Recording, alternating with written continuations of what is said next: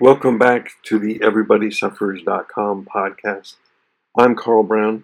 Everybody suffers, so how can I pray for you? My hope is that through this podcast I can help you make sense out of suffering, experience consolation, and hopefully you'll share consolation with others. Today's episode is about prayers of supplication, prayers of petition, when we're asking God for things. This is the fourth in a 5-episode series on prayer. The first was adoration, the second was contrition, the third was thanksgiving. Here we are with supplication, and tomorrow's episode we're going to talk about discernment. And I just want to remind everyone of the preeminence of prayer. We can do all kinds of things, but if we don't pray, then what do we have? St. Paul says you can give away your body to be burned. You can give to the poor. If you have not love, you have nothing. And how can you have love for God if you don't have prayer in your life? What is the benefit of teaching a group of boys how to start a fire or go camping if you don't also teach them the importance of prayer? What grace can you expect in your marriage if you're not praying for your spouse and with your spouse? What good can come from a parish program or a Bible study if it doesn't lead to prayer? Prayer is so important. Prayer is the way that we maintain a relationship with God. If we don't pray, we don't have a relationship with God. If we don't teach others to pray, then we're not doing them any favors.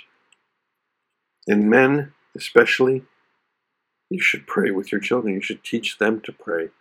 This episode is going to be about prayers of supplication. And this episode is sponsored by Our Lady of Kibeho. Kibeho, Rwanda was the site of the most recent major church-approved apparition of our Blessed Mother. Mary predicted the genocide of Rwanda. She warned us that we would experience the same thing if we don't pray every day. She performed the miracle of the sun multiple times. The three visionaries there predicted their own death and resurrection. Mary, through her prayers to Jesus, rose them from the dead. So, what will you do now? Will you pray the rosary every day as she asked, or will you one day regret not having done enough to prevent what she warned us about? And as a bonus, the first 7 episodes of this podcast are 7 different full 7 Stars Rosary prayers with different intentions and reflections.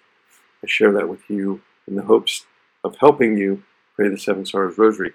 And as we begin this episode in talking about prayer, let's begin with prayer. In the name of the Father, and the Son, and the Holy Spirit, amen. Come, Holy Spirit, fill the hearts of your faithful, and kindle in them the fire of your love. Lord, help me to say only the things you want me to say. Make me forget the things you don't want me to say. Amen. Our Lady of Sorrows, pray for us. In the name of the Father, and of the Son, and of the Holy Spirit. Amen. St. Paul tells us to pray always. To give thanks in everything. 1 Thessalonians chapter 5. How can we pray always if we don't learn how to pray? How can we be open to God's will if we do not pray? How can we remind ourselves that we're not God unless we pray? The purpose of prayers of supplication is born from our humility. We are completely dependent upon God. Jesus says, apart from me, you can do nothing. And how can we remain connected to Him if we don't pray? The prayer is the way that we keep close to God. And our prayers of petition are the formal structure of our dependence upon God. When we pray, we have to remind ourselves that we're not God by asking God for things. And Jesus did this. Jesus prayed. He said, take this cup from me in the Garden of Gethsemane. Jesus said to Peter, He said, I have prayed for you. In Luke 22:32, he prayed that Peter would remain strong. So praying is something that Jesus did, and he taught us, especially in the Our Father. And there are several examples of parables where Jesus taught us how to pray, and they are examples of praying prayers of supplication.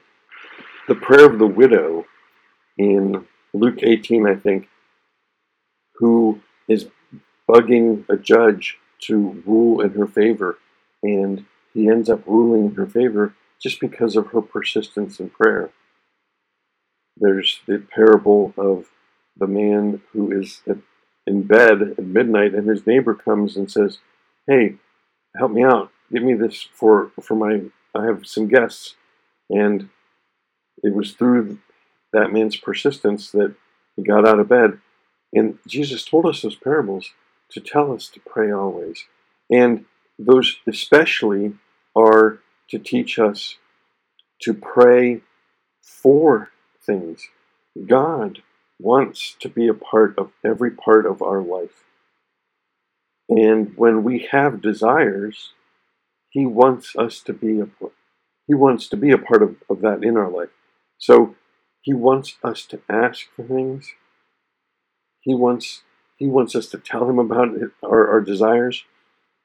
The Psalms tell us that God wants to give us the desires of our heart. In Luke's Gospel, Jesus says, it is the Father's desire to give you the kingdom. He wants to hold back nothing from us, but He wants us to ask Him. And this is something that we can identify as parents, because parenthood is God's pedagogy for us. That's our syllabus for learning. When we have kids, that's God's way of teaching us what it's like for Him to be our Father. So who doesn't want your kids to ask nicely? We might know what they want, but we want them to ask. If we just give it to them and without them asking, then that deteriorates our relationship. And in the same way, God just wants us to tell Him what we want. God wants us to ask Him for things. When we have a kid who does ask us, what do we say to them? So the kid might say, can I have some chocolate milk? Can I have some chocolate milk? Can I have some chocolate milk? We say, what's the magic word? Because we want them to say please. Because we want them to be polite. We want them to not abuse their relationship with us. We don't want them to take advantage of us. We want them to learn and know and remember that we're the ones forgiving them stuff because we love them and we want to have a relationship with them. In this exact same way, God wants us to ask Him for things.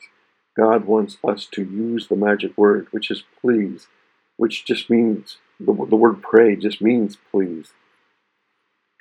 Just out of humility, we should be asking God for things. And one of the lessons of the Seven Sorrows Rosary is that God uses suffering as a pretext to draw us closer to Him. He wants us to ask Him for good health. He wants us to ask Him for a resolution to a challenge in our life. He wants us to ask Him to remind us of our dependence upon Him. Just like we want our children to ask us for things, and we want our children to ask nicely. Throughout this series of 5 podcast episodes where I'm talking about different types of prayer, adoration, contrition, thanksgiving, supplication, and then discernment, throughout this series, I'm sharing the specific psalms that we can use as templates for our prayers. And this is especially the case with supplication. There are great prayers of supplication. Psalm 16 for blessing, Psalm 31, Psalm 62 as a prayer for trust. And there are 2 that I really want to focus on Psalm 23, which is the Psalm, "The Lord is my shepherd," and Psalm 69, which is just a hidden jewel. It's such a great psalm. Do we think of Psalm 23 as a psalm of supplication? My guess is that we don't. And frankly, Psalm 23, even though it gets a lot of attention, it doesn't get a lot of penetration. People don't dive into it as much as I think they could. So you might not think of Psalm 23 as a prayer of supplication, but let me just read it for you. The Lord is my shepherd, I shall not want.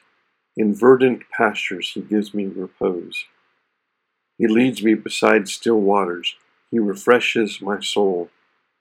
He guides me in right paths for his namesake. Even though I walk through the valley of death, I will fear no evil, for you are with me. Your rod and your staff, they comfort me. You spread the table before me in the sight of my foes.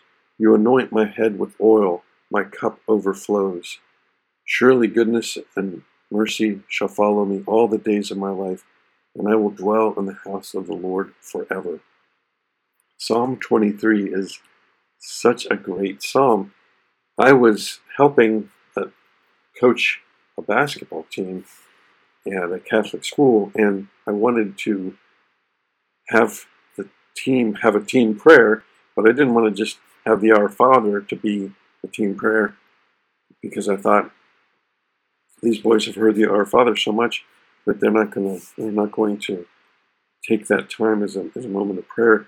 So I had them memorize Psalm 23, and we said Psalm 23 as a team prayer. It's only 6 verses long. It's so short. It's so poetic. It's so beautiful. And it's a prayer of praise, because we're going to dwell in the house of the Lord for years to come. The Lord is my shepherd. It's the acknowledgement of God's omnipotence and that he's omnipresent, he's omnipotent, he's everywhere. This is a great psalm, and through it we can see prayers of petition. You spread the table before me in the sight of my foes. I walk through the dark valley. I fear no evil, because we're asking God to protect us in that dark valley. We're asking God to spread the table before us. It's such a great prayer. He leads me beside still waters. He refreshes my soul. In that way, it's almost a prayer of contrition. It's a prayer after going to confession. It's a great psalm, and it's only 6 verses long. By contrast, let's look at Psalm 69. Psalm 69 is a bit longer. It's 36 verses, but it is a beautiful prayer. It's very powerful, and it's an unsung prayer. It's an unsung psalm. Psalm 22 gets a lot of attention because Jesus quoted it from the cross. My God, why have you forsaken me? But Psalm 69 is just as powerful, and it is also a psalm that was surely on the mind of Jesus as he was on the cross, if not on his lips. For example, look at verse 20. Reproaches have broken my heart, so that I am in despair. I looked for comfort, but there was none, and for comforters, but I found none. They gave me poison for food, and for thirst they gave me sour wine to drink. This is a prayer of Christ crucified. And I don't mean to take it down to, a prayer of Christ crucified only, because it is a prayer of supplication. Save me, O God, for the waters have come up to my neck. It's a prayer of calling out for God in desperation. In verse 13, but as for me, my prayer is to you, O Lord, at an acceptable time, O God, in the abundance of your steadfast love. Answer me in your saving faithfulness. Verse 16, answer me, O Lord, for your steadfast love is good. According to your abundant mercy, turn to me. Hide not your face from me. For I am in distress. Make haste to answer me. This is a prayer of petition. It's also a prayer of someone who's at their wit's end, which is why I think it's such a great psalm. And as I mentioned in the other episodes, I had my kids memorize several psalms. Sadly, this was not one that I had them memorize because it's such a powerful, such an evocative psalm. Deliver me from sinking in the mire. Let me be delivered from my enemies. And it is a psalm that is reminding us of the need to be offering consolation to Jesus and Mary. Jesus said to St. Margaret Mary Alacoque, when he showed her his heart, he said, behold this heart which loves so much and is so little loved. And Mary, in her seven sorrows, she's asking us for consolation. This psalm says, reproaches have broken my heart. I looked for comfort, but there was none, for comforters, and I found none. Through the seven sorrows, we can be comforters for Jesus and Mary. Because by praying the Seven Sorrows Rosary, in effect, we're saying, Jesus, you did not die in vain. Okay, I'm getting a little bit off track as I think about and share about the Seven Sorrows Rosary and praying prayers of comfort for Jesus and Mary. When we're talking about praying prayers of supplication, I just hope that this is helpful to you in framing your prayer, in directing your prayer and giving it form. This is how you can pray prayers of supplication. Psalm 16, 23, 31, 62, and 69. But most especially Psalm 23. Memorize it. It's only 6 verses long. And Psalm 69. Let Psalm 69 be a part of your daily reading. Read through it because it's Jesus asking us to console him in his crucifixion and in his passion and death. Prayers of supplication are our most persistent prayers. They're the ones that we pray the most because we're just focused on ourselves. So let this be a guide for you. Let these psalms help give structure to your prayer, and be encouraged that God wants us to ask. Let's not feel bad in asking things from him. He wants to be a part of the small parts of our life. He wants to be in every aspect of our life. So let's not fail to ask God for small things.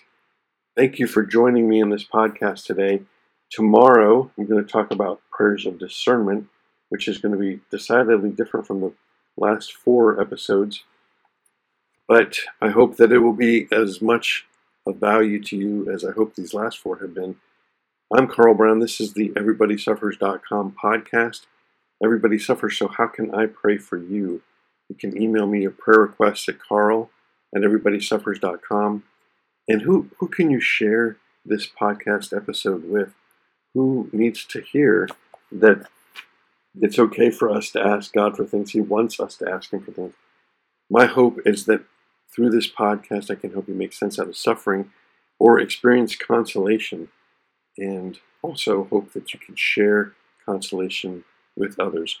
Our Lady of Kibeho, pray for us. Our Lady of Sorrows, pray for us. God bless you. Have a great day.